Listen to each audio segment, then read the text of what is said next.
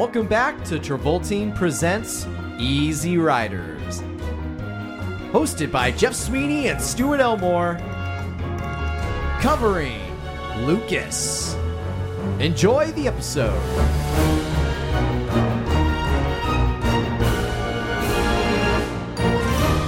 John Travolta, Brendan Fraser, now enters a new fighter. A new challenger has entered the ring. And that challenger's name is Winona Ryder. Yep, folks, if you have not turned off your podcast at this point, thank you for sticking with us. Welcome back to Travolting in our first episode of our third miniseries, Easy Riders, covering the films of Winona Ryder. Yes. We're so glad you are joining us once again on this journey. About damn time we did a woman. Yes. Yes, that is the exciting. There are many exciting things about this podcast. That's one of them. Is we wanted to diversify. We've covered two white dudes. So we wanted to do someone who was not in the same category as John or Brendan, but still kind of fits into the archetype we've established on this show. Yeah. And I said this last week on our retrospective for Brendan episode. You did. I did. For 4 hours. Yeah, all 4. Did you cut it down? Wouldn't we stop for 6. You wouldn't stop talking. Yeah, just I had plans with my grandparents. canceled it. I haven't seen them in years. Yeah, that's how I'm rolling on this miniseries. I'm just gonna keep going. Yes. Taking a page out of the Above the Title podcast. Just What's keep that? Going. It's Cole Bradley's podcast. I've never heard of it. It's a lot of fun. I enjoy it. Yeah. So as I said last week, something we've kind of established for ourselves, and I don't think we did this necessarily intentionally. I think it just like out of the from the transition from John to Brendan and then to Winona. Yeah, there's a garbage truck out there, I think. I just didn't know if a window was open. No, it's leaving. It's leaving. Okay, cool. This is the stuff you come to the podcast for. Right. But they both, what we've kind of established as our rhythm for this show is these actors who start out very big, very quick. Yeah. Kind of just like launch It's the so loud. It is the tone that we should start. We should start with a garbage truck backing up in your fucking alley. What is this podcast if not a garbage truck for all of my thoughts? Folks, we know that I'm 27, Jeff, you're 26, and we know we're living in the age where buying a house is almost impossible now. Yeah. Until the Airbnb market crashes. Yeah. But we're hoping within the next year that one of us will have moved to a place where kind of a dedicated recording space where it's a little bit more soundproof and we could put a little more treatment in there. Yeah. That's my goal for season 3. The dream is when we do our Beetlejuice 2 episode. One of us will move, and when we do, we'll scout out locations. Yeah. We'll scout out homes. Whatever, Angelica and I go look at apartments, you have to come with me. Yeah, and just so I have to be there in the Travolting capacity. You have to be there to be like, okay, this would be a good recording space. There's enough room here. We can leave a setup here overnight. I would like that. That'd be nice. And likewise, if you guys move, I have to come with you to make sure I'm also scouting for Travolting places. Yeah, I'm gonna have you there with Anyway, back to Winona Ryder. Yeah, we've kind of established this rhythm, this niche to our podcast. That we're kind of covering these people who start out, who have big arcs in their careers, start out very strong, very quick, kind of achieve a stratospheric level of success when they're still pretty young. And then go through ups and downs throughout their career. We cover people who have major fallings in public opinion and in quality of roles and what they're doing, and then have comebacks. This podcast is kind of tracking comeback trails. We are kind of. I feel like that's just kind of what we've done. Yeah, and I agree. It would be nice if one of our one of our celebrity covered would hop on that train. Well, I just kind of feel like Travolta did, but he had a second downfall. Because Travolta, he collapsed. He started out strong, collapsed, had a comeback, collapsed again. Maybe having a comeback. He might be in the new Tarantino movie. Maybe. Brendan, started out strong, had a collapse, is in the middle of a comeback. Yeah. Winona started strong, had a big collapse in the 2000s, and has recently come back strong and starting to get movie roles again. But Jeff, yes, I think this is where we have to... We can litigate? Well, I hate that term because I know litigate means we can like debate about it and come to a conclusion. But I already know what the conclusion is going to be and we're not changing shit. But I think this is where we're going to have to fight the most scrutiny we ever have on our no TV coverage policy. Well, here's the thing. What I find interesting about Winona's career is that she has a big comeback with Stranger Things. Huge. And that has not yet translated to better movie roles. Right. What she has done since she started Stranger Things is she was in a movie that everybody saw called Gone in the Night. And then she did a cameo in Haunted Mansion. And then she is filming Beetlejuice 2 right now. Yeah. And that's very interesting to me. Why has her, Stranger Things success not translated to more movie roles? I know that TV is a big time commitment. I'm not, disputing that. Yeah. But that is a thing I'm very interested to delve into once we get to the later stages of the show. And I think it offers a fun contrast between Brendan and John, who, in their, pits and valleys, always kind of came back with, like, almost suddenly with, like, a movie that kind of led to a wealth of additional success. Yeah. Like, John, he did Pulp Fiction, and then it's, like, bangers for a few years. Mm-hmm. Brendan, he just suddenly was in No Sudden Move. Then he wins an Oscar for The Whale. He's in Batgirl, which everybody saw. Mm-hmm. And then Killers of the Flower Moon.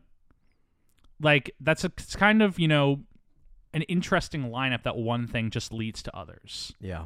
And Winona isn't quite seeing that yet. And that's what I really want to delve into with this podcast. Folks, I am going to try to fight. We have a good amount of years before I have to do this, but I shouldn't say years. Maybe a good amount of months. I'm going to fight for one episode of Stranger Things. Now, hear me out. You have seen some of Stranger Things. I've seen the first 3 seasons, and I watched the first episode and a half of season 4 and decided I could not commit my time to this. Not that you didn't like it, just you couldn't commit. It was like fine. It was like mid, and I was just like, I can watch like a mid-tier movie easy because that's 90 minutes. This is 90-minute episodes. I simply don't have... 90-minute episodes. Go to Stranger Things Season 4 and look at how long those episodes are. I'm looking right now. 1 hour and 18, 1 hour and 17, 1 hour and 3, 1 hour and 18. Episode 7's 1 hour and 40. And then episode 9 is 2 hours and 20 minutes. Yes. See, this is what I'm saying. Okay. But hear me out. I want to talk about Stranger Things less so and like talking about the show, talking about what makes it tick. I want to talk about Stranger Things as it relates to Winona's cultural, celebratorial comeback. Yeah. I want to talk about why did they cast her? What's her appeal? Why hasn't she been killed off in like season 2 or 3 yet? Why is she staying on the show? Yeah. Like that means something to her. Yes. Less so than it means of adding like a TV show to our repertoire. Mm-hmm. I think that's worth an episode. We can discuss this as we go. Folks of the audience, this is the cross I'm going to try to bear and die on for this season. I think it's interesting context. I almost think it's think of a context corner episode. Yeah. That's it. Yeah, I think it's we'll talk about where it slides in. Yeah. It will be we will talk about Stranger Things. Yeah, I just don't know if we have to cover it. Yeah. I was very heavy on the whole People versus OJ with John Travolta, and I realized I lost that battle. When we have enough viewers and we can afford a Patreon, we'll do the television shows. People can pay me to watch TV. Fair. But we're not talking about Stranger Things yet. We're not even talking about Winona. Yeah. Well, we are, but... Well, we're going to mainly talk about Charlie Sheen. Yes. Unfortunately, for this show, that is what we have to start. And Corey Haim. Feldman. Yes. Because there's a little bit of Corey Feldman stuff to talk. You read the trivia stuff. I so you did know not watch Corey immediately. Feldman's video, but I know what is accused of happening during the production of this movie. Yes. It's something we're going to run into with another movie during this show. Yes. Specifically in pertaining to the Harvey Weinstein scandal. Yes. There's a good amount of movies that Winona has done that have drawn up some press. Yes. I won't even necessarily say bad press, but like, and this isn't, I don't want to start the episode off making a character judgment on Miss Ryder. Yeah. But she does go through a period of time in her career where working with her, according to other people, seems to be getting more and more difficult to do. Yeah. And it draws some stories and press that's pretty publicized. Yeah. The thing about, and I don't want to go too much into it because we'll talk about it when we get to it. The thing that's interesting about Winona's like kind of collapse in the 2000s is at the time she was like the celebrity train wreck of the week. Yes. And in hindsight, she's somewhat been vindicated. Yeah. In the sense that she was getting heavy prescription medications from a quack doctor. Yeah. That she basically says she doesn't remember years or like times in her life. Right. But that's, I hate to almost kind of say it this way. It's a new element of this podcast that Fraser's had some drama. Yeah. Travolta's had some drama. Yes. Winona's got some drama. Yes. And the thing that I think especially for you and I, is that how does a woman get perceived differently when she has drama in the industry? Yes. Absolutely. Because there's a major thing where like a guy will be like, I'm going to use Colin Farrell as an example. Colin Farrell will go through a very public like drug issue, career collapse, doesn't remember years of his life, goes to rehab, and then he almost immediately comes back. Yeah. Not in like, he doesn't like, start winning Oscars or anything, but like In Bruges is like a year after his stint in rehab. You're absolutely right about that, Jeff. Whereas Winona Ryder, and we'll talk about it when we get to it, but like she has a shoplifting scandal while on prescription drugs. I was just about to say, like, it's a shame that maybe not so our generation, but like maybe Gen X generation, if you tell them Winona Ryder, the first thing that pops in their head is shoplifting, which is terrible. When does her comeback happen after the shoplifting scandal? The answer is it doesn't until Stranger Things. Right. 10 years later. Yeah. And so I think we're going to talk about that. And this also happens to happen around the time she's entering her late 30s, early 40s, which to a woman in the industry is a time when, Hollywood starts being like, oh, you're too old. We'll go to the next model. Yeah. She gets Sharon Stoned. Yeah. And so this is all stuff that we'll be able to really delve into as we go along. I'm excited. Yes. It'll be good stuff, good conversation. But for the time being, I want to start back at the beginning. Because, Stuart, I bought a Winona Ryder biography. No shit. And I have been and I read it up to the point of Lucas's release. Oh. I will be it only goes up to Alien Resurrection, but throughout,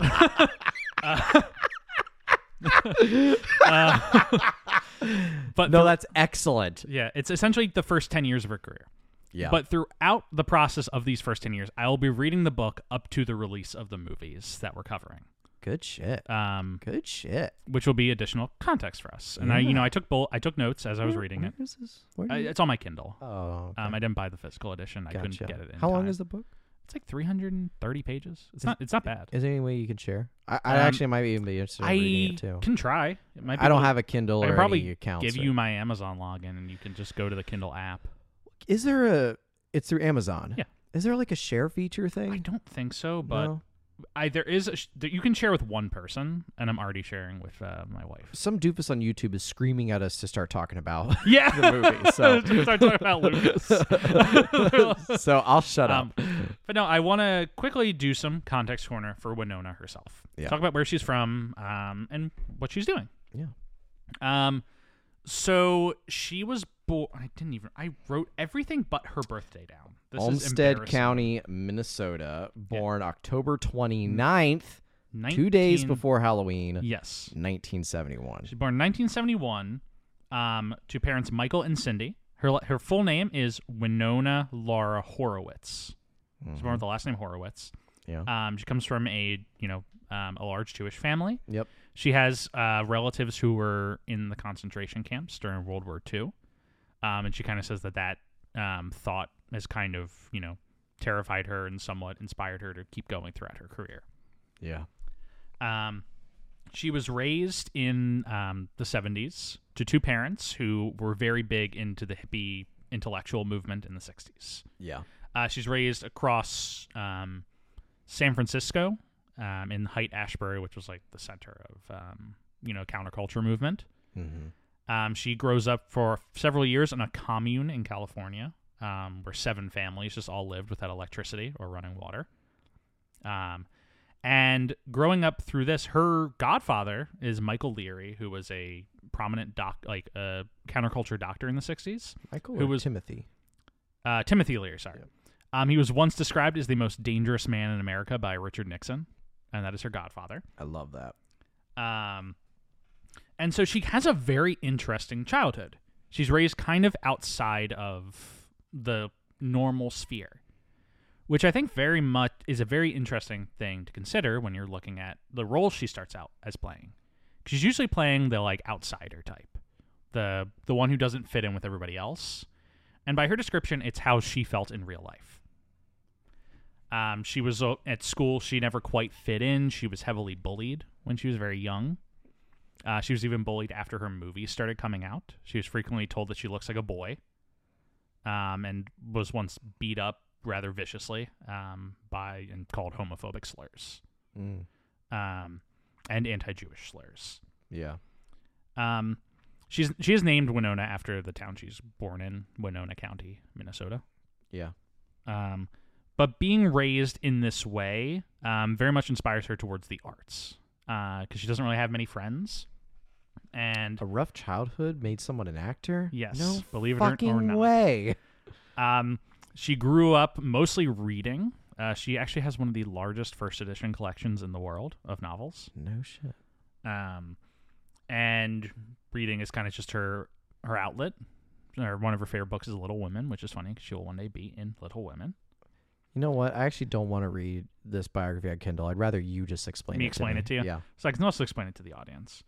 After they move to this commune, her mom takes up running a movie theater in their barn. They just get a big screen. They project old movies onto it. And this is where she starts developing her love of film, on top of her love of the written word. Her early inspirations are Greer Garson, June Allison, and Sarah Miles. After reading or seeing these movies, her mom starts a drama group among the commune that she gets very involved in. She was at one point caught shoplifting a comic book, and her parents defended her actions and were very much like, no, this is she's just young, she's experimenting, she's figuring things out. I'm just reading some of my bullet points before I get into the meat of it. With her, time in drama club, watching all these movies, reading all these books, being raised outside of the main culture, when she does kind of go into school, she like I said, she's bullied, doesn't really fit in, and very quickly decides to leave school. She tells her parents she wants to be homeschooled. She has no interest in attending school anymore, and so they agree to homeschool her, and she accelerates in classes. She she graduates eventually with a 4.0 GPA. Okay. But that's after Beetlejuice. Wow. But she has 4.0 GPA, and she finishes her work very quickly and has a lot of free time. Mm-hmm. And her parents still want her to get out and kind of have a childhood. So with her interest and their insistence, she enrolls in the American Conservatory Theater in San Francisco, which hosts alums such as Denzel Washington, Annette Bening, and Danny Glover. And she just, starts doing plays. Yeah. She's notoriously very selective. She doesn't want to play any bad roles. She just wants to play interesting stuff. Mm-hmm. And, a talent scout is visiting the theater and just kind of checking out, the new talent, and asks her if she'd be willing to read for a movie, which she does. The movie that she's reading for is Desert Bloom, which is Who directed Desert Balloon? Eugene Core. It's a movie starring Jon Voight. She's, I believe, auditioning for Jon Voight's daughter in the movie. Mm-hmm. She doesn't get the role. But her tape does get passed around, and eventually it makes its way to David Zeltzer, who directs Lucas, who's immediately like, this girl has the exact energy I want for this kind of like tertiary character in my movie, Lucas. Tertiary but important character. Yeah. And so off of that, she gets reached out to by a different director than the one she did the audition for. Her audition, fun fact, is opposite River Phoenix on the video. No shit. Yeah. For this other movie. And she gets a call. It's like, hey, we want you to be in a movie. And she's like, oh, is it this one? And they say, no, it's this. It's called Lucas. She says yes, obviously. And agrees to do it. It films in Chicago in 1985 over the summer, so she doesn't have to miss any school to film this movie. Right. She films it in between, her 2 years. She's in 7th grade. She's 13 when this movie's filmed. And then the main thing I want to say before we get into the context of this movie itself is that she's asked, how do you want to be credited on the movie? And they said, do you want to be known as Winona Horowitz? And she doesn't think that flows. She, like I said, she grew up with her inspirations like Greer Garson, June Allison, Sarah Miles. Those are names that flow. They have an interesting ring to them. And she has no interest in being known as Winona Horowitz. Mm. At the time that they're discussing this, her dad is playing a Mitch Ryder album on his, turntable. And the name Ryder just clings in her head. And she says, I want to be known as Winona Ryder. God. That's where the theme song starts. Yeah. Like it's just like that is like no. The name's Ryder. Winona Ryder. Winona Ryder. But yeah, that's how she gets her name, and that's how she gets her role in this movie, her first movie. Hell yeah. What a story. Yeah, it's a good story. Just and from that alone. I'll be able to continue tracking this as I read along with this book and other research. And I'm trying to be more researched this time around. Lucas comes out in 86, meaning it probably filmed like in 85, which Summer means of 85. She's 13. 14. Born in 71? She is 13 when it films because her birthday's in October, late 71 yes. birthday, so she's 13. Yes. 13 when this films. Comes out March 28th of 1986. So this movie, I don't have too much in the way of context of the movie getting made, aside from what I've already said. Yeah. There one bit of context that is very, troubling. Are you going straight there? I think we should talk about it now. You just want to go straight there. Let's do it. We shouldn't save it for the post text because that would be kind of weird. I think we should just talk about it now. Sure. I agree. This movie, it's not like, a big success. Not a lot of people know about this movie. I maybe that's a little facetious of me to say. It's like okay. It gets like an okay reception. Yeah. But the big thing that this movie is known for nowadays is Corey Feldman. Who's not in this movie. Who's not in this movie. Carey Haim is in this movie. Right. But Corey Haim and Corey Feldman are known to be... They were very good friends during Corey Haim's life. Yeah. We've talked about Corey Haim before. He was on Dickie Roberts. That's right. He was at the tape poker... The Child Star table. Yeah, the Child Star poker table. Yes, the very cursed table. The very cursed table, yes. Yeah. But Corey Haim, or Corey Feldman, in 2020, alleged that during the course of this movie, Charlie Sheen, who was in this movie, sexually assaulted Corey Haim, who was 13 at the time as well. Charlie Sheen has categorically denied these claims. But the claims have been backed up by some within Haim's, circle. Haim, unfortunately, died of a mix of drugs and heart conditions in 2010. Yeah. So no one knows exactly what happened. But that was alleged. Yeah. Charlie Sheen would have been 20. Yes, he would have been 7 years older. Yeah, 20 during the filming of Lucas. I mean, and again, you're probably going off of way more... good information, but like at least from what I read in the IMDb trivia was that Haim's mother and sister also denied the claims. Haim's, from what I saw, it was, I believe, his mother denies the claims. He says that my son never had any interaction with Charlie at the time. Yeah. They listed Dominic Brascia. Yes, that someone else had. She says that her son was sexually assaulted, but that it wasn't Charlie Sheen at this time. Yeah. Which is what Feldman alleges. Yeah. Corey Feldman, who's also had a very difficult life. Yeah. A lot of issues on his own end, as a Charlie Sheen.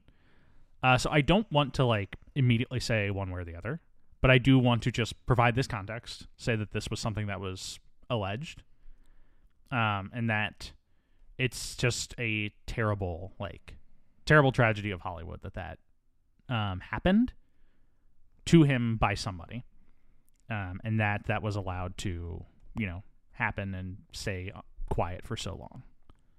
Yeah. You good? Yeah, I dropped my pen. Sorry. Yeah. I mean, what is going on with kid actors in the 80s? Drugs. That's what's happening. Yeah. The fact that Winona kind of gets out of her child actor years. Barely, though. Well, she doesn't really have many problems as a child actor. Her problems kind of come after adulthood. When she's like post-teen, young adult. Her transition from young adult, like child to young adult actor is almost like the perfect child actor to serious actor transition. Yeah. What is going on now? It's just the garbage truck. Is it still there? I think it is still there. Yeah. But her transition, and I'm trying not to go too much into it because we'll talk about it. Yeah. But she kind of just, goes from child actor star, beloved teen star, Academy Award nomination 1, Academy Award nomination 2, blockbuster. That's her run. Yeah.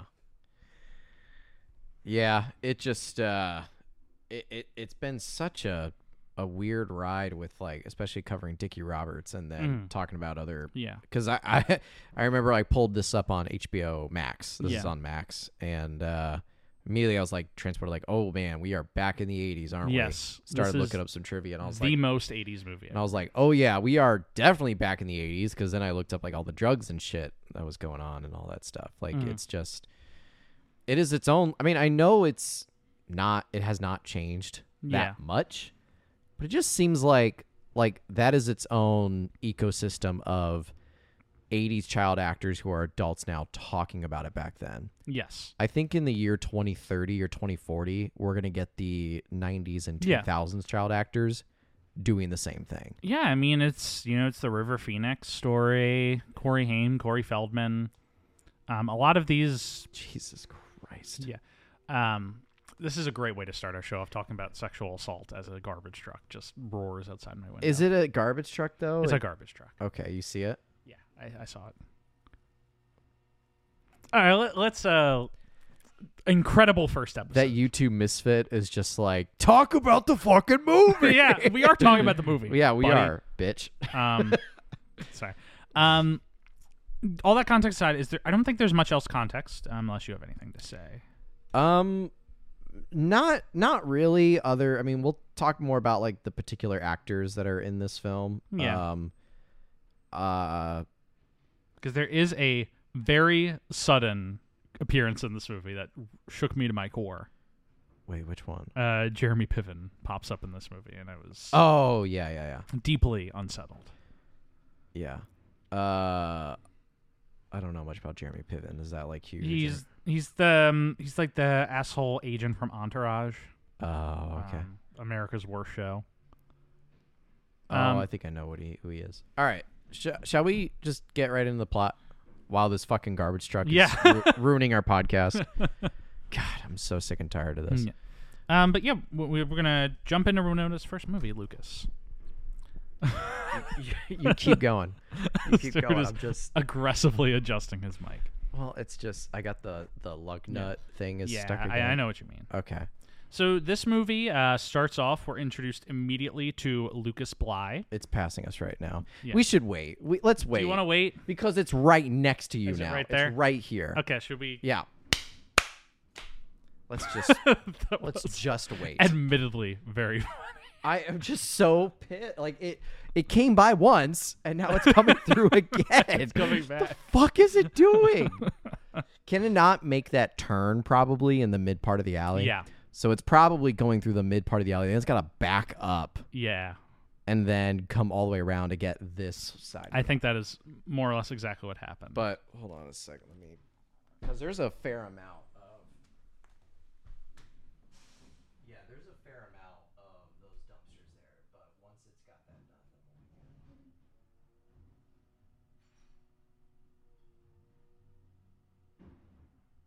we love you, Department of Street and Sanitation. You can just be the most noisiest sons of bitches.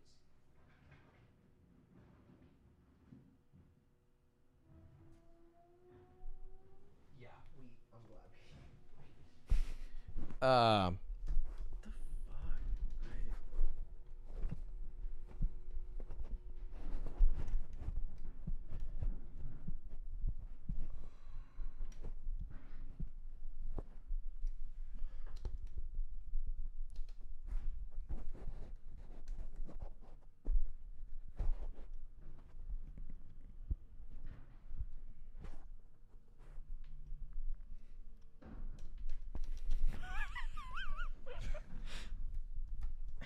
Cursed show. Very cursed.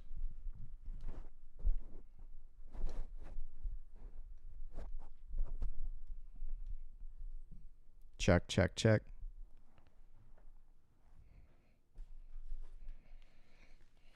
I think it's gone. No, it's not. It's not gone. You can see it. I see it, Jeff. I can see the fucking garbage truck still parked in your alley. It's fucking gone. It's not gone. Maybe I should remember not to record on Thursdays. Yeah, I think that's the call. That might be a good move on my end.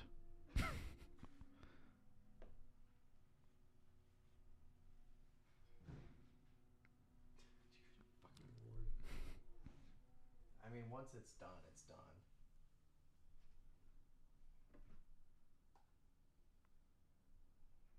What time are you going to Expendables? 6, I think. So there's still plenty of time. Are you still good to like hash out more documentaries? Yeah, for sure.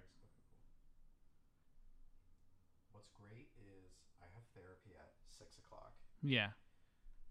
Not that we're gonna talk for 5 hours, but it was just something that kind of was like, oh man, like depending on how long this takes, I might be able to just leave straight from Jeff's to therapy. And this is how close it is to where you Oh, are. well, that's very close. Yeah. I just want to bum here until Just bum here until it's time. Well, I'm meeting them for Nando's at 5. So. Okay, so at the very end. And Mark invited me to go see Equalizer 3 with him at 2:15. Which I don't think I'm going to do. But Okay. you can bum around is basically the point I'm making. Well, I mean, yeah, we'll see. Maybe it beckons around. Just saying.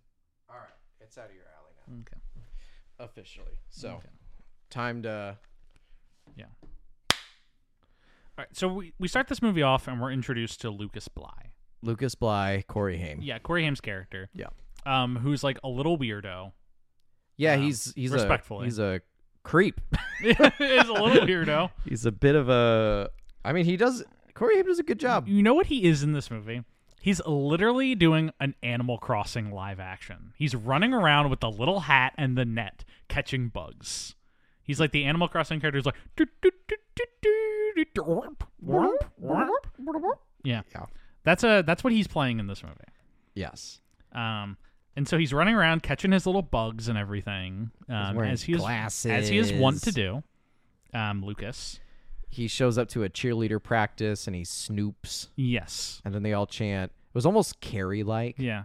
With like the whole like plug Pervert, it up, but it's pervert, like pervert. Yeah. All right, and he runs away, and eventually he comes across a tennis court.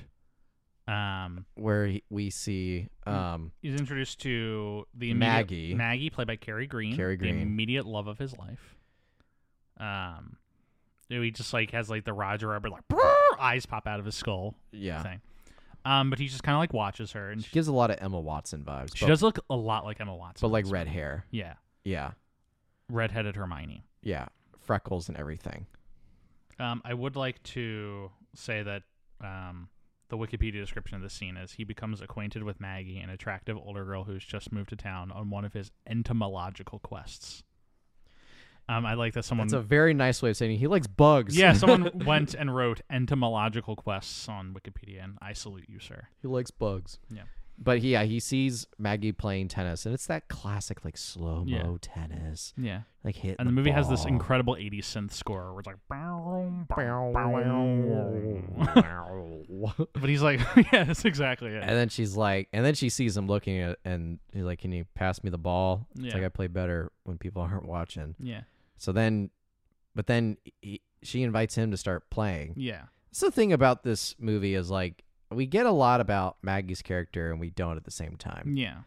That instead of being repulsed by this kid, it's very much kind of in the vein of like, oh, look at that little weird child staring at me. Yeah. Do you want to play tennis, little boy? Yeah. Well, he is like an advanced student. Yeah. He's like in high school when he shouldn't be. He's 14. He's 14, but he says like he's in like a higher grade than he should be. Yeah. And she is a transfer. She doesn't know anyone. And so they become friendly over this tennis game. And she offers to drive him home, which she does, and drops him off at this house that's being worked on by a gardener. And it's a big house. Big house. He has rich parents. Yes, is the implication. Who we never see. We never see his parents. But we know they're lawyers. Yes. Yeah. What was that? What was that look? When this movie's M. Night Shyamalan-esque twist at the end. Oh, yeah. So have you ever seen Wide Awake? No. It's M. Night Shyamalan's first movie. It got taken away from him during post by Harvey Weinstein.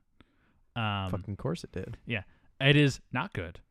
But it basically has the tone of this movie where it's like this kid he goes to Catholic school and he can't decide if he believes in God or not because his grandfather just died. And he's trying to figure it out. Mm-hmm. And the whole time he's going to this Catholic school and there's like this like little nerdy kid who's like kind of following him around he runs into all the time. Mm-hmm. And you're like, this is just like Rosie O'Donnell appears in it and her like star blew up. She's like a teacher who's in like 3 scenes, but her star blew up after they filmed it, so they put her on all the posters, and she's like barely in the movie. It's funny. That's really funny. But at the end of the movie, you're like, oh, this is just like M. Night Shyamalan's movie before he became the twist guy. And then at the end of the movie, he's like walking and he runs into like the nerdy kid, and it turns out that kid is God. He's just like, I've been watching you. So then he knows to believe in God. Yes, the question was he's like, answered. your grandfather is great, and then he like disappears. Wow. I just truly did not expect that M. Night's first movie was going to have a twist of such extreme proportions. Big twist. Very similar tone to this movie, which is why I bring that up. Yeah. Right. Because the movie does have a twist at the end. That's very funny. But she drops him off at home, and then he's like, hey, I'll meet you at the tennis court every day at 4, I think he says. 4 p.m.? Something like that, yeah.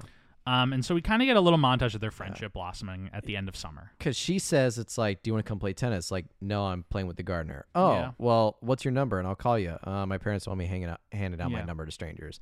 Okay, well, can I stop by? My parents don't like people stopping by either. Like, he's trying his best to, like, not include her in his life. Yes. But, yeah, I don't know. Mm-hmm. This is a weird thing. But, yeah, then he meets her at the tennis court, and then, yeah, the montage about their friendship. Every time you go away, I feel my... It's, like, essentially, like, last days of summer montage. Yeah. That you've seen in, like, a million 80s movies before. Yeah. But it's effective every time. It is. Because everyone remembers having a childhood. I didn't have a childhood like this, but... You didn't? No, I didn't, like, hang out with my older girlfriend, but, like, the magic of the 80s movies is that they all... man. The magic of the 80s movies is that they all make you feel like you had this childhood even if you didn't. Yeah. Like, they all feel relatable even when they aren't. Right. Like, even the craziest John Hughes movies. Like, everyone's like, oh, I've had a Ferris Bueller's Day Off. It's like, I don't think you have. But... Right, yeah. Yeah, that's very true. We get a lot of John Hughes vibes with this. But we know from the get-go, to me personally, she does not view Corey Haim's character Lucas, his fucking title of the movie, I forgot his name already, as attractive. Yes. Like at least I did. I knew that right away going into it. He has a crush on her, is not reciprocated. She just sees him as a younger friend. Yeah. It's the young boy has a crush on an older girl. Yeah. It's like it's a story that's been told. It's a classic. Yeah. Yeah. And like you kind of think you know where that is going, and in a sense you do, but this movie does make some interesting choices later down the line. Yeah. Because then we get introduced to Charlie Sheen. Well, he basically says, I am terrified of the first day of school to her. And then we hard cut to the first day of school. Yeah. Where we're introduced to the larger supporting cast of the movie, which I shouldn't say is large. But Charlie Sheen, who is a football player. Cappy, who is friendly with Lucas. Not his brother, which I thought he was. Yeah, I thought he was his brother at the start. And then he turns out you're not related. Yeah, he's just a nicer, older guy. Yeah, it turns out that Lucas did his homework for a while. Okay. It says that Cappy developed hepatitis and was like bedridden, and Lucas did his homework. Okay. And like brought him, work from school every day so that he didn't have to repeat a year while being laid up. I missed that scene. It's like kind of thrown off. It's like one line that's thrown off pretty early. Yeah. But as a result, Cappy's always like kind of had a protective attitude towards Lucas. Yeah. Cappy, who's dating Elise. Yeah, he's in a relationship. He's in a relationship. We see Winona Ryder pretty quickly in the school scene. Yes, I took a picture of her first scene. She kind of just walks in, and it's the dynamic that's set up pretty clearly. Is that she likes him. She has a crush on Lucas, but Lucas doesn't see her. Lucas has a crush on Maggie. Right. Maggie has a crush on Cappy, who is in a relationship with Elise. Yeah. And so you can kind of see like the Z pattern. Yeah, right. The line of connections here. Yeah. Little zigzag action going on. There's a few other folks in the supporting cast, but they're all mostly like archetypes. Yeah. Like we get the principal, the coach, the bully. angry the bully football player. Yeah. They're all mostly just like archetypes. Yeah. Those are our I would say 3 main characters. Elise doesn't really have much agency in this movie. She's kind of there to be broken up with. Neither really does Winona Ryder. Yeah, Winona doesn't have much, but the thing Winona has is that she's played by Winona Ryder. Yes. Who in her first role, you can tell it's her first role. Yeah. She has that first time actor thing where she doesn't really know what to do with her body during the scenes. Yeah. But she's 13. Yeah. She's doing a very nice job with kind of establishing this character. I will say, and this is something that I'll say just as like an in general thing with Winona Ryder is she's a presence to be noticed in a room. Yes. You notice her right away, regardless. She could have been a background actor, and I would have noticed her. She always has a very interesting look to her. Yeah. She has an interesting face. Yeah. It's kind of like compelling. She had dyed her hair dark brown, just for fun. And when the director saw it, he wanted her to keep that as like this outsider character. And she has, it's a combination of like her voice, her look, and just like kind of her innate like shy quality. Yeah. That always really, she can immediately establish a character with minimal work. Yeah. And I'm not saying that she's doing minimal work, but like she's very good at just establishing that character. Right. When I was reading a little bit about like her acting style, which develops a little more after this movie, but she's not a rehearsal person. She's an instinct person. She likes to just go right into it and just kind of see where her instincts take her. Yeah. And then, kind of build off of that. Yeah. And so you can see that somewhat because she immediately has charisma in the scene. But like I said, she has that first actor thing where like she just kind of stands there and like will move her head around and say the lines. Yeah. But she's not, delivering all language with her performance, like using her entire body. I'm sure she was nervous. It's her first movie. Yeah. But I think just everything about how much she when she's in a scene, she very much like draws attention to herself. Yeah. Very much so. And that's, she gets cast in other movies off of this performance. Yeah. And so I think it's very much like a star-making performance, even if you wouldn't expect it looking at her in this. Right. Or you wouldn't expect it by the size of her role, I should say. Yeah. It's a very, how should I put this? It's a very Carey-like role. Yeah. For Winona Ryder. Mm-hmm. John Travolta and Kerry, who isn't a main character. He's a very small supporting character, but you kind of notice him right away. Yeah, he makes himself known. Yeah, like that first blowjob scene in Kerry. Yes. That's just like, yeah. Name me another actor you can replicate that scene with. I can't. Or like even, Brendan's earlier roles. Yeah, like the sailor. Well, how about you fuck off? Yeah. Like, discounting the sailor. But what do you mean? He only has one line in that, but that's what I mean, though. It's like he says one line and what's the fucking dog fight? Dog fight. What a good movie. A pretty decent. But movie. I mean, you know what? You're right that he delivers that one line. It's like, well, how would you like to? Yeah, like that's a guy. Get fucked. That's an actor. Yeah, like that's an actor, and you're like, he just kind of brought a lot of character to that, like one line, to that one performance. In the same way that Winona isn't all of her scenes in this movie, even if her character is fairly small. Because it's hard to say with Fraser because outside of Child of Darkness, Child of Light, where he's a glorified background. Yes. Dogfire, he gets one line. Every movie after that, he's like a big role. I relate the most to Kerry because it's like Winona, like she has sense. a role, she has lines, she has an arc ish. Yeah. Same with like Travolta's character and Kerry. But what makes it worth it is like you just notice these folks right away. And if people who never like really haven't seen Kerry in a while and rewatched it today, like how many folks are like, is that John Travolta? Like what? Yeah, it's a big surprise, and I'm sure someone watching this movie will be like, "Oh, is that Winona Ryder? That's Winona Ryder. That's great." Yeah, I think it's a nice little performance. Yeah, I like it. This is the earliest we've started with an actor on this show. We didn't start with Brendan or John when they were 13. Yeah, that's very true. Well, yeah, you're right. Because Travolta at the earliest was 17. Yeah, I think he was 17 in Devil's Reign. Yeah. And Fraser started late. Yeah, I think he's like 20 in. He's 20-ish in Child of Darkness, Child of Light. Yeah. Yeah, this is like the youngest age we've ever started with an actor. Mm-hmm. Man, so it's cool because we get to track a lot of important milestones in her life. Yeah. But she, after we are introduced to Winona, we kind of like we go through some basic high school stuff. There's like a pep rally. Yeah. The pep rally scene's interesting because like the kid gets like brought up on stage as like a bullying thing. Yes. And then it very quickly sets up the whole thing about like the school sees him as this like puny little weirdo kid who likes to get attention, but he's getting attention for the wrong reasons. Yeah, he gets carried up to the stage by the bully. Yeah. And then the principal's like, "All right, you can leave the stage now." And he does like this like a few more Rodney gags. Dangerfield routine. Yeah. And then he's like, "Okay, you can get off the stage now." He doesn't say anything. His like one move is he just keeps doing the "get a load of this guy" thumb, pointing at the principal. And the principal, he's like, "Get a load of this guy," and the whole auditorium laughs. At the Lucas. Principal. Yeah.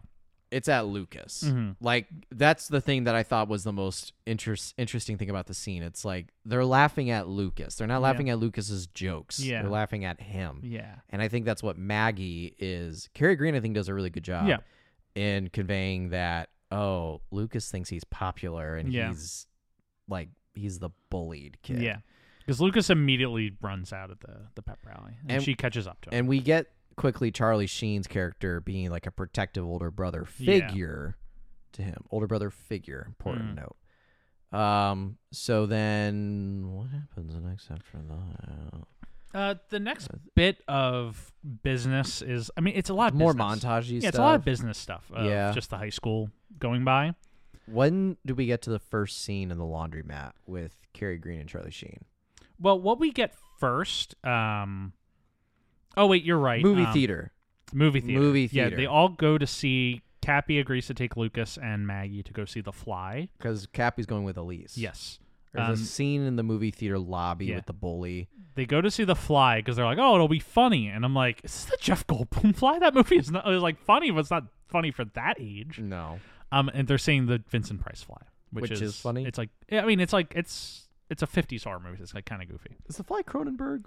The newer one or the 80s one is. Okay. But they're not seeing that.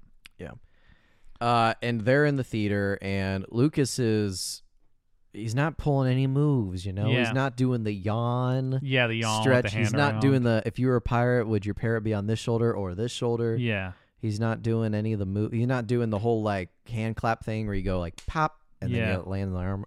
Did you do any of those moves, Jeff? No, I didn't. No. I may have pulled a couple of those moves once or goodness. twice. So, Angelica, you're listening. I think I pulled it on her. Yeah. A couple times. She's listening right now and shaking her head. Yeah. But he doesn't make a move there, and Maggie starts to kind of be attracted to Cappy. Well, yeah, she Charlie looks Sheen. behind her, and that's where she sees Cappy and Elise making out. Yeah. Lucas notices too, and he doesn't register that Maggie's He's like, looking. gross! Yeah, well, he's like, they probably done it. You Yeah. can tell Oh, yeah, he how does say that. You can tell how they're making out, that they've probably done it before. And then Lucas turns back to see the movie, and Maggie doesn't. Yeah. And she keeps staring. Yeah, she keeps watching. And then Charlie Sheen, Cappy, looks and notices Maggie staring, and rather than being like, "The fuck you looking at, Yeah, little girl?" he he's kinda looks like, at her. okay, you understand what you're saying?" Because that's I don't know if this is weird. It's like Cappy Maggie stuff. It's weird, but it feels authentic. If that makes sense. Because, I mean, they're both high school, but Cappy's Yeah. giving junior, senior energy. She's giving sophomore energy. She's giving junior, senior to me as well. You think she's giving junior, senior Because she seems much older than Lucas, and Lucas is like a freshman. Well, she's 16, though. She's 16. Oh, did she say she's 16? Yeah, that was the whole thing in the movie. Okay. Is she says her dad divorced her mom and is hooking up with a 19-year-old, which she finds weird. And Lucas is like, well, age difference, it's not a big thing. Like, think about it this way. I'm 14, you're 16. Is that weird, you know? Zoinks. Zoink Scoob. And she does also get like new girl in school kind of vibes. So that's why I kind of register as like sophomore vibes. Yeah. Sophomore, junior vibes, and Charlie Sheen gives like junior, senior vibes.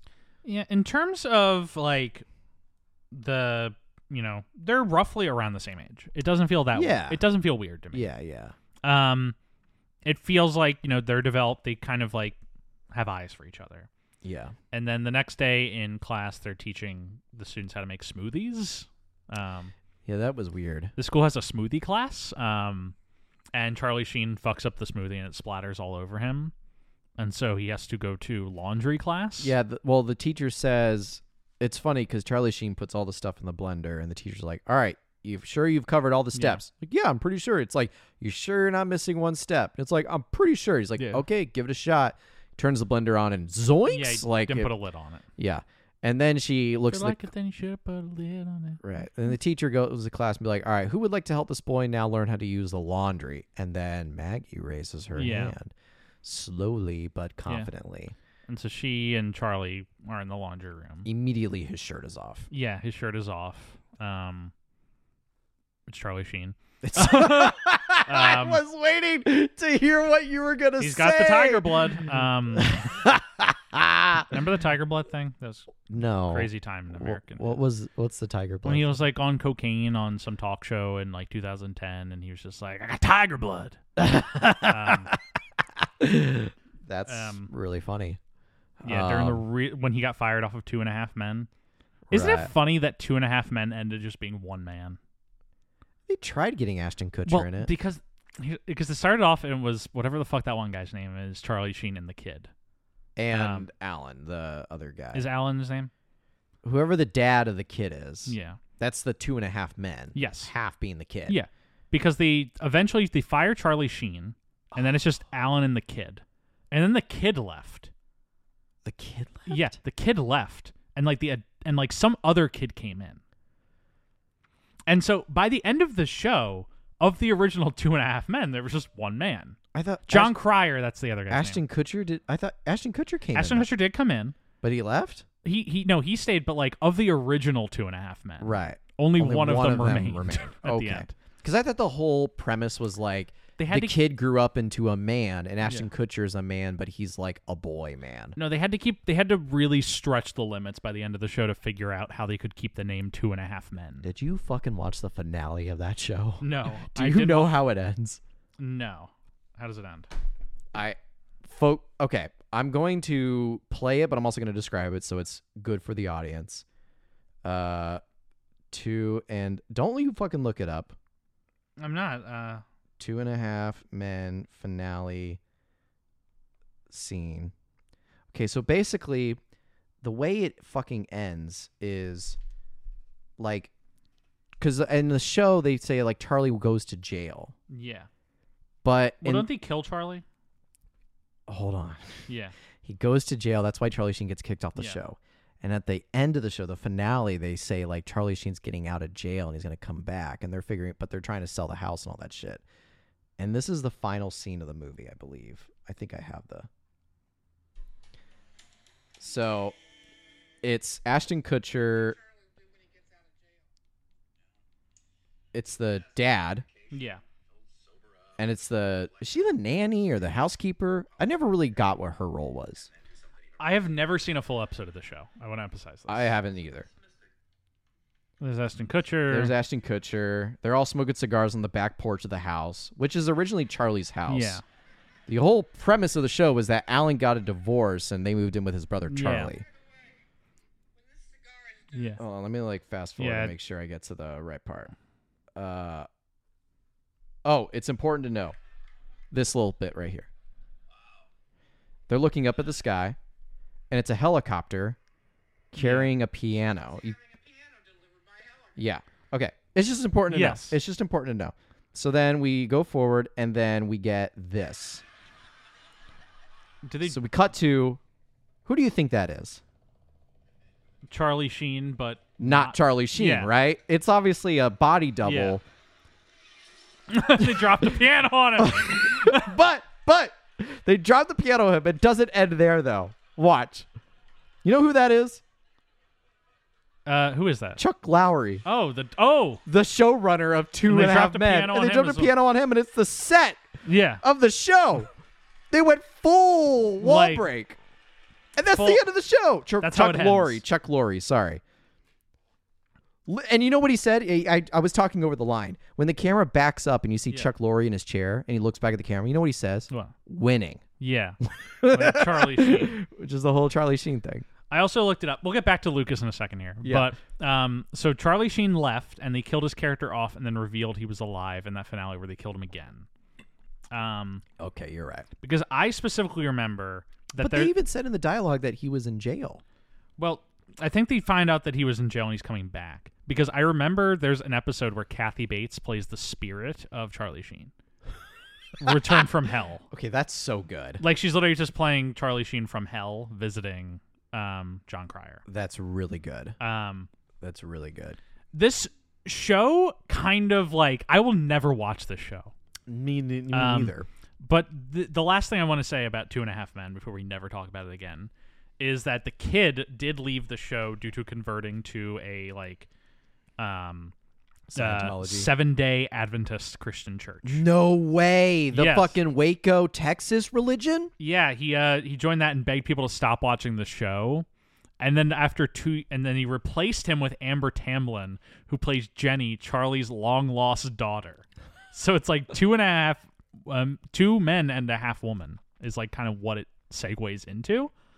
That's fucking awesome. And then they bring another kid into it, who is Ashton Kutcher's long lost child. So it's not 2 and a half men. It's not 2 men and 1/2 woman. It's 3 people. Yeah, essentially by the end of it. It's 3. And then the original kid, gets out of the religious group and comes back for the finale. What? No! Are you shitting me? I'm dead serious. This is a real thing? This show ran for 12 seasons, folks. Oh my God, this was worth it. Yeah, 2.5 Men. So worth it. We're going to talk about just 1/2 man, though. That's Lucas. Well, I would say laundry scene. Yeah, laundry scene. Charlie Sheen has a shirt off. Yes. And so he and Maggie kind of, develop feelings there. They're flirtatious and all that stuff. And then the next time we see these characters, Lucas pitches to Maggie that they go to prom together. Well, he doesn't really pitch it. He just says it. Yeah, he says we're going to go to prom. Because somebody asks him in front of Maggie, are you two are going to the dance, right? And yeah. It'll be a little double date. It'll be cute. And then Maggie's like, what the fuck, Lucas? Because he asked Cappy to drive them. Right. Because he... No. Yeah. Just not yet. Let's get our ducks in a row. Yeah. So, because she's like, what the fuck, Lucas? Like, I thought, like, when were you going to tell me I was going to the dance with you? Yeah. It's like, oh, well, I just thought you just wanted to. I thought you just wanted to, right? Yeah, bugs. Like bugs. And then that's when Winona Ryder comes back. Yeah. And she's asking Lucas, who is kind of reeling from that conversation a little bit, like, are you going to the dance? Yeah. And he's like, yeah. Do you want to come with me? I'm already going. Yeah, I'm going with Maggie. I'm already going with Maggie. And she's like, okay. Okay. And then she leaves. Yeah. And so next bit, we get this cool... I like the way this next scene is shot, because it is just a wide shot of Cappy's house, and he like drives with Eloise, and they're fighting. And they basically break up in just one wide shot of the house with the car in the corner. Yeah. It's a fun way to kind of do that. Mm-hmm. And then the next bit, Lucas shows up in a full tuxedo that he says he rented himself to Maggie's house. Yeah. Maggie's mom opens the door, and she's like, I'll get Maggie. Maggie opens the door, and she's like, we can't go tonight. I'll pay you for the tux. And he's like, why? And he's like, Cappy's here. He's really upset. He and Eloise broke up. He's like, what do you mean? And she's like, he just needs comfort. He's really depressed, and I need to be here for him. And then Cappy walks out. Yeah, wearing a t-shirt, and he's like, yeah, we were going to go get pizza tonight. Did you want to come with? Motherfucking cockblocker. And Lucas is like, you're really depressed, and you're getting pizza? It's pretty evident that they're dating. Yeah, and they're going on a date. And I will say Corey Haim does a good job. Yeah, no, he's really good in this. He's really charming in this movie. Yeah, he does a really good job in this scene. He's like, well, I don't want to make your depression any worse for when you go get pizza or something along the lines. I'm butchering the line. Yeah. He says a really good line. Yeah. It's like, well, I don't want to make your depression worse. Go get pizza. Yeah. And so he kind of like stomps off to the dance, where he just kind of like sits across the lake from the dance and watches. Yeah. This is where we get like the big Winona scene of the movie. Because a car pulls by, stops, and she gets out and comes and sits next to him. Just kind of. Is this saying that she drove? No, she as she runs out, you hear someone else going like, "Rena, we gotta go." Oh, like her mom. She's like, just give me a minute. And so she just goes and she sits next to him, and they just kind of talk, and she's just kind of comforting him. Yeah. And Winona's really killing the scene, I feel like. They both are. And it's nicely shot too. Yeah. It's a nice little scene. They're sitting across the lake from this party, so there's a big party happening in the background. They're disconnected from it. She's holding her own with Corey Haim. Yeah. Who at this point's like a little more established. He's a little bit more established. Yeah. But it's a really nice little scene. Yeah, I agree. It doesn't last for too long, because we kind of go back into the high school shenanigans. Well, because then he rides his bike away, and then we go to the pizza place where it's Maggie and Charlie Sheen, and he sees them kissing, and then he rides his bike away. He's fresh. All by myself. Yeah. Don't wanna be. And so Lucas decides DEFCON 1. He's got a nuclear option. Join the football team. And this happens an hour into the movie. This is the poster of the movie, is him on the football team. I expected this to happen pretty early. It's an hour into the movie when this happens. But did you check what point this was in the movie and realize there's still a whole third of the movie left to go? Yeah. I thought we were getting toward the end. Yeah. In a way that an hour felt like an hour and a half. Not in a bad way, but movie's an hour and 38 minutes long. Yeah, and at this point we're at the hour mark. I thought we were about to end the movie. I thought that this was I thought that the football thing would have happened earlier, actually. Well, you thought the football thing would have happened earlier, but did you feel like we were at the early part of the movie? I thought the main core of the movie was going to be the football thing. But when you paused it when he joins the football team, did you expect to be 2/3 of the way done? I was like, oh, we're close. I was kind of the opposite of you. I was like, the football thing's only the third act. I was gonna say we still have a whole act to go. Because the pitch, I thought this movie. Because I forgot to mention she joins the cheerleaders. Yeah, Maggie. She does do that. And because they had an earlier conversation about that, about football players and cheerleaders. They're all glitz and glam. Yeah. I was pretty much expecting that the movie was gonna be she joins the cheerleaders, so he joins the football team to impress her. And I thought that would happen Act 1, and that's the movie, and then at the end he makes the touchdown or something. But that is not what the movie is. We did kind of talk over that scene, which is really good, only because it has one of my favorite moments in the movie, which is it's Corey Haim and Kerri Green talking about Maggie joins the cheerleading squad, and he's like, why would you join the cheerleading squad? It's like, well, I didn't realize I had to ask your permission. Yeah. And they have this little conversation, and midway through, Corey Haim, best acting moment in the entire movie. Just fucking climbs a tree. Yes, he just climbs mid dialogue, and the camera just simply pans up. They don't change any of the other angles. Yeah, it's just like he's in a tree. He's just in a tree, and I just love because like he just did that so effortlessly and did not break performance or anything like that. It was so. It's kind of established that he's a kid who climbs and hides in places when he gets stressed. Yeah, because he joins the football team. Yeah. And his first day, he gets a prank from the bully. Yeah, the shower. Yeah, whose name is another Carey reference. Kinda. Yeah, whose name is Bruno. He gets a shower prank, and then he walks up to the bully and is like, "You got a small dick." And no, this is he says the bully says you have a small dick, and he says, "Well, your penis is getting erect in the shower with me, which means you're gay because it's the 80s." Yeah, I was gonna say it throws a few like homophobic jokes in there, but it is pretty funny. Yeah, it's funny in the sense it's like, well, the only reason your dick is big is because you're getting erect in the shower. I'm like, oh shit! And then Jeremy Piven, which is so funny because like his whole thing, like he's just kind of playing a homophobe in Entourage. Yeah. And he comes and he's like, "He's gay, isn't it funny, guys?" And then, like everybody laughs at the bully. And then in retaliation, they throw Lucas onto. They put something on his dick. Yeah, they sexually assault this kid. It's introduced that there's this like I don't know, it's like muscle cream. They say they call it the hot stuff. It's some kind of powder, and I think it's like a muscle relaxer thing. Yeah, it's like a whatever it is. They use it to like for like muscle massages. They very much like they shoot it in a way where obviously you don't see the kid's fucking dick. Yeah, because that'd be child porn. Yeah. But like they do it where like he's spread eagle with the towel facing away from the camera, so you don't see like, but you see them like, put shit on his dick. Yeah, and so he runs outside because they push him. Or they push him outside. So he's locked out of the locker room. He's in a towel. Yeah, and then Maggie sees him and runs over to see what's up, and he's like, "No, I'm totally fine. I'm just dancing for fun." And he's like wiggling around, and then he sprints across the field and jumps onto a fountain. To try and like get water. Yeah. And he just kind of sits on the fountain, and everyone laughs at him. From this, he runs to his favorite hiding spot, which is like an underpass. Yeah. He sits there. Maggie chases after him. Yeah. And tells him like, "Hey, I'm your friend. I want to be your friend." He's like, "I thought we were more." And then she's like, "Well, no, I just want to be your friend." He tries to kiss her. She pulls like, back. "What are we gonna do with you?" She pulls back, and then he screams at her, and she leaves. Yeah. Lucas is not to be deterred. The principal tells him you cannot play football. Lucas is practicing what we now know clearly as the nice guy syndrome. Yeah. He thinks like just because he was nice, he's owed intimacy. Yes. And so he sneaks into the next football game in a full, outfit. Yeah. And the team's losing terribly. Tremendously. And he's like, "Put me in, coach. I'm ready. Put me in." And the coach's like, "I'm not putting you in." And he's like, "Put me in."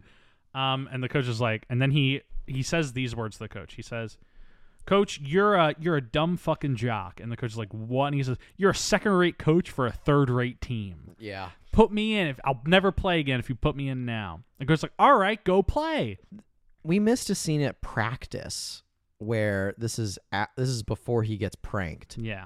Where he first joins the football team and the coach is like, "You're not joining the team." And he says, "Well, my dad's a lawyer and he can sue the school or whatever." Like, he just throws that out there like it means nothing. Yeah. He's like, "Well, my dad's a lawyer and if you don't put me on the team, he can sue the school." Yeah.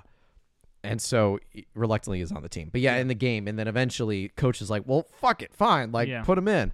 And the kid has no idea what the rules of football are. He keeps taking his helmet off.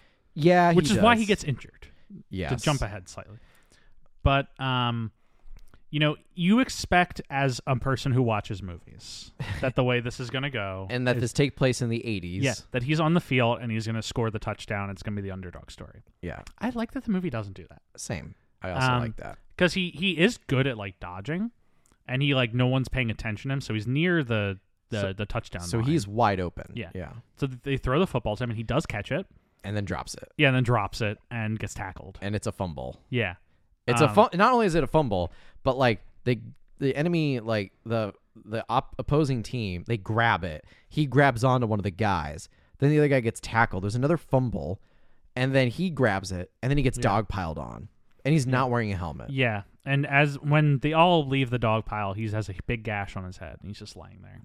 That scene was like set to be suspense. Yeah, there's so much suspense of like he's about, and like Winona's in the stands cheering like, pass the ball to Lucas, pass the ball to Lucas. We forgot another part. Like in the first scene when they first get to school, they're like, oh, what happened to Jimmy or whatever? It's like Jimmy blew a brain vessel from playing trumpet too hard. It's like, no, Jimmy killed himself. Yeah. He ate his dad's gun. Yeah. It's like, what the fuck? And he's like, yeah, something about a girl that he got.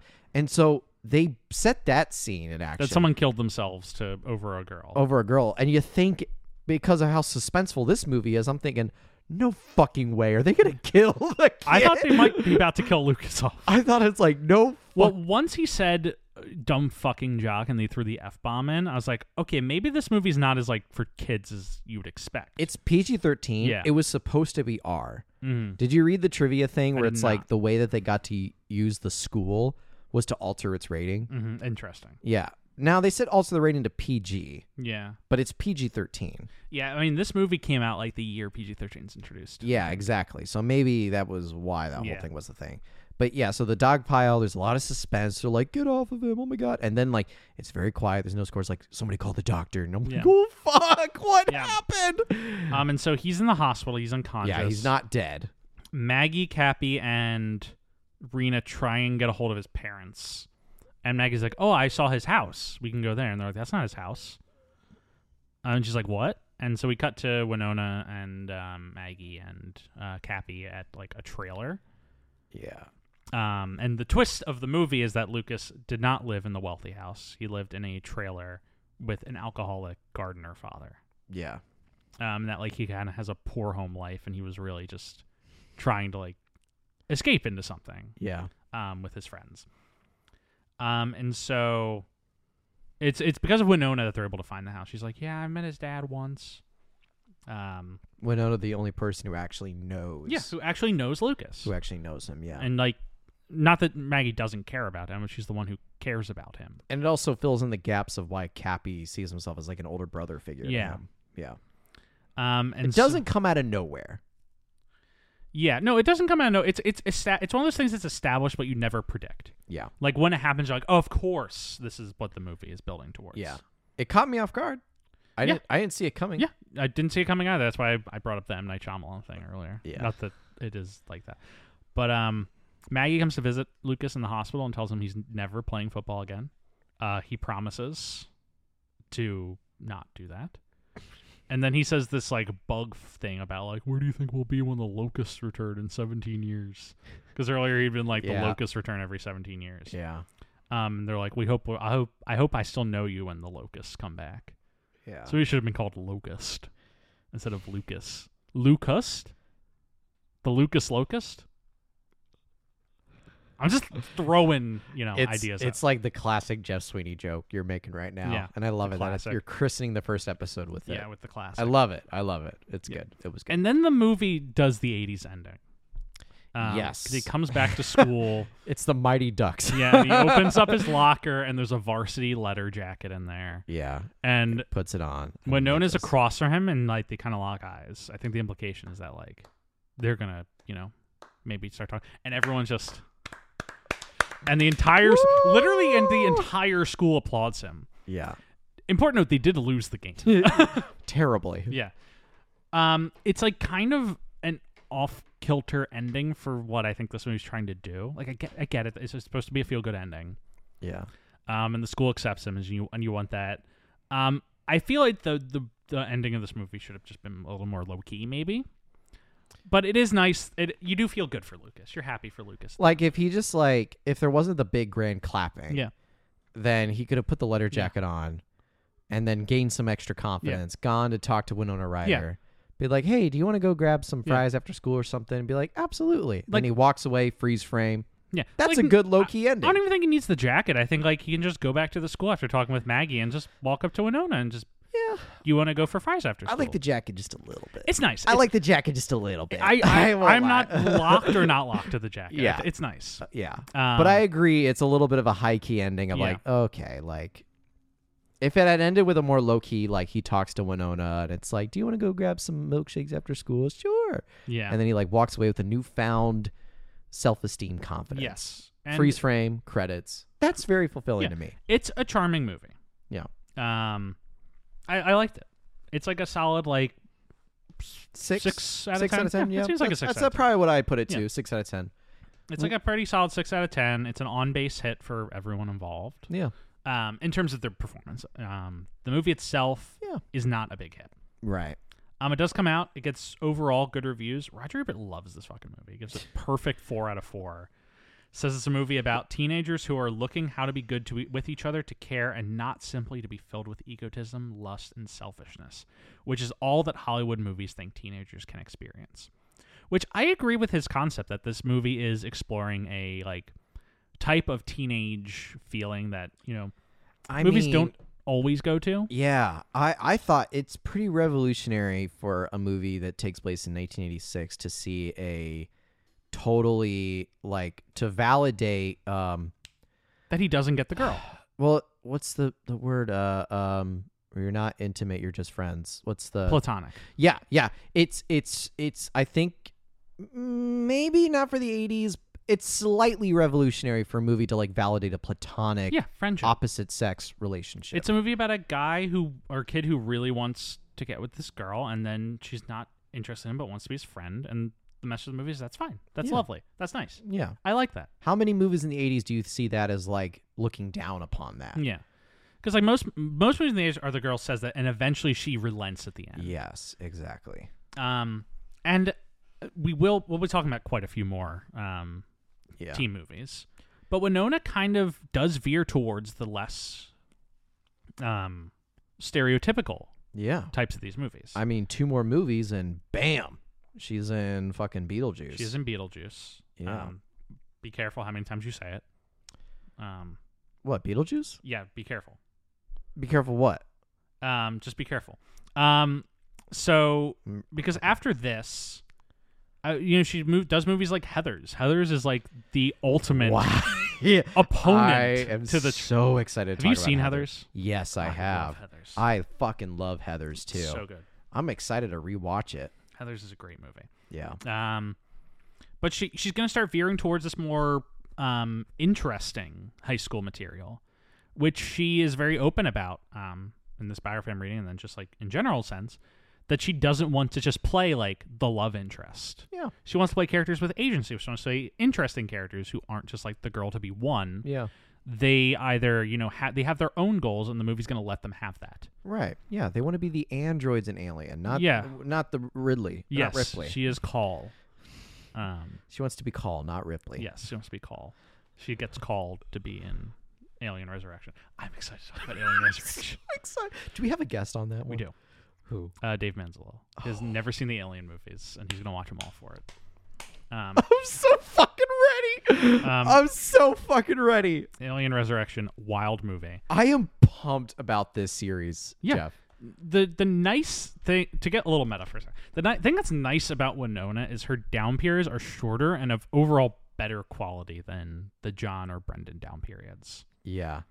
But even like some of the movies that aren't really seen as being that good for her, they're interesting. I've seen before. Like, have you seen have you seen it's the Salem witch trial movie, The Crucible? Yeah, have you seen The Crucible? I have seen The Crucible. Was that shown to you in an English class in school? It was. Same. Yeah. Same, bitch. Yeah. Same. Yeah. And you know what? I kind of like that movie. It's a good movie. And it's a 5 out of 10 stars on IMDb. Winona gets 2 Oscar nominations coming up. Like, she's in a lot of good movies. And even if they're not seen as good, they're at least interesting. Yeah. All of these movies, there are very few non-interesting movies on her list. They're all interesting. Name one. Name one. Name a non-interesting one. Well, just to prep myself. What's one that I should gear up for that you know of? Obviously, we're gonna watch some movies that you and I both won't be able to predict until we watch them. But I would say the Mojo Nixon, Debbie Gibson is pregnant with my 2-headed child. I was gonna say Homefront doesn't really seem that interesting, but it's a Jason Statham action movie, so like it'll at least be there's something there. Yeah. What's her lowest rated movie? That's the thing I want to watch. You keep talking. Yeah. Well, I think I kind of have. I think that's kind of all I have to say about Lucas. Do you have anything else to say about Lucas? No, not really. I'm excited to talk more about more Winona movies. And find out which of them are the winners and which of them some of them aren't. I don't know anything about the movie we're going to talk about next week. Square Dance. Sorry, folks. Square Dance. Square Dance? Square Dance. Square Dance. Square Dance. What we're talking about next week. Movie starring Jason Robards, Jane Alexander, Winona Ryder, and Rob Lowe. It's kind of like her first above the title billing role. Like she plays she's on the poster of that movie. Yeah. She goes from not being on the poster of this to on the poster second movie, and then she's on the poster basically the rest of her career, which is exciting. Yeah. That's cool. Yeah. But we'll be talking about that next week, and we'll be joined by our perennial first guest, Matt Abalde will be joining us. He was our first guest on Travolting. He's first guest on Travolting, first guest with Fraser. No shit, he was also first guest? Yeah, he's very committed to being the first guest, which is funny, which is why no, I'm not going to say. I'll save it for next week. We'll talk about it with him. Also, Winona Ryder's lowest IMDb rated movie is a movie called The Letter. The Letter. Came out in 2012. It's IMDb out of 10 stars. It's rated 3.4. Stars Winona Ryder and James Franco. James Franco. Sounds good. Can't wait to talk about it. Yeah, I think that's all I have to say. Stuart, got anything to say? I'm pumped. Yeah, I'm very excited. I'm pumped for the series. And folks, we hope you enjoyed listening to our first episode of Easy Riders. Thank you so much for joining us for our third time at bat. Please continue to stick with us. So, like I said, we'll be talking about Square Dance next week with Matt Abalde. Tune in for that. As you've noticed, we are transitioning to Winona Wednesdays. We went for Travolta Tuesdays, Fraser Fridays, and now we're doing Winona Wednesdays. And if you hate how I say the intro, folks, just be honest in the comments. No, Stuart's doing a great intro. Just tell me. He's doing great. We love him, and we're going to look very strongly into it. I'm waiting for the Trump reference. Yeah. You just did do the voice. I'm not going to do the voice on this episode. No? I am not. Okay. But thank you, as always, for listening. Please remember to rate, review, and subscribe on whatever platform you're listening on. As a reminder, we are available on Spotify, Apple Podcasts, Google Podcasts, and YouTube. You can pop to our Reddit, r/Travolting. Find us on Twitter or Instagram, @TravoltingPod. TravoltingPodcast@gmail.com. If you have any questions, find me on Twitter, X, whatever the fuck it's called now, @JeffW. If it still exists. You know what you're talking like? What? You're talking like that kid on the State Fair Vine where it's like, well, it was great, but apparently it spits you around. And so apparently it's like you follow me on Twitter. I think it's called X now. Yeah. And apparently, we have to have special thanks to Rebecca Johnson for apparently our graphic design. And Michael Van Bedegum Smith for apparently our boss theme ass music. Yeah, new this theme new music. theme. Give him some love. Actually, quick shout out. Yeah. Check out Michael Van Bodegum Smith on Instagram. Give him a shout out. Listen to some of his music because he is an incredible composer who is gracious enough to do our score or the soundtrack to our show in addition to doing like real work. If you look at Michael Van on IMDb, he's the 4th person who pops up. Yes. That's pretty sick. He is. That's pretty sick. His Instagram is MDVS _music. Very talented guy, dear friend. Oh, no Check shit. him out. He worked on The Invitation? He did, yeah. No shit. He's doing real stuff. He's doing like real stuff. And yet he's doing bullshit for us. Yeah, he's doing the show. All right. He's a great friend. Let's. Yeah. All right, well, thank you so much for listening. Tune next week for Square Dance, and have a great week, folks.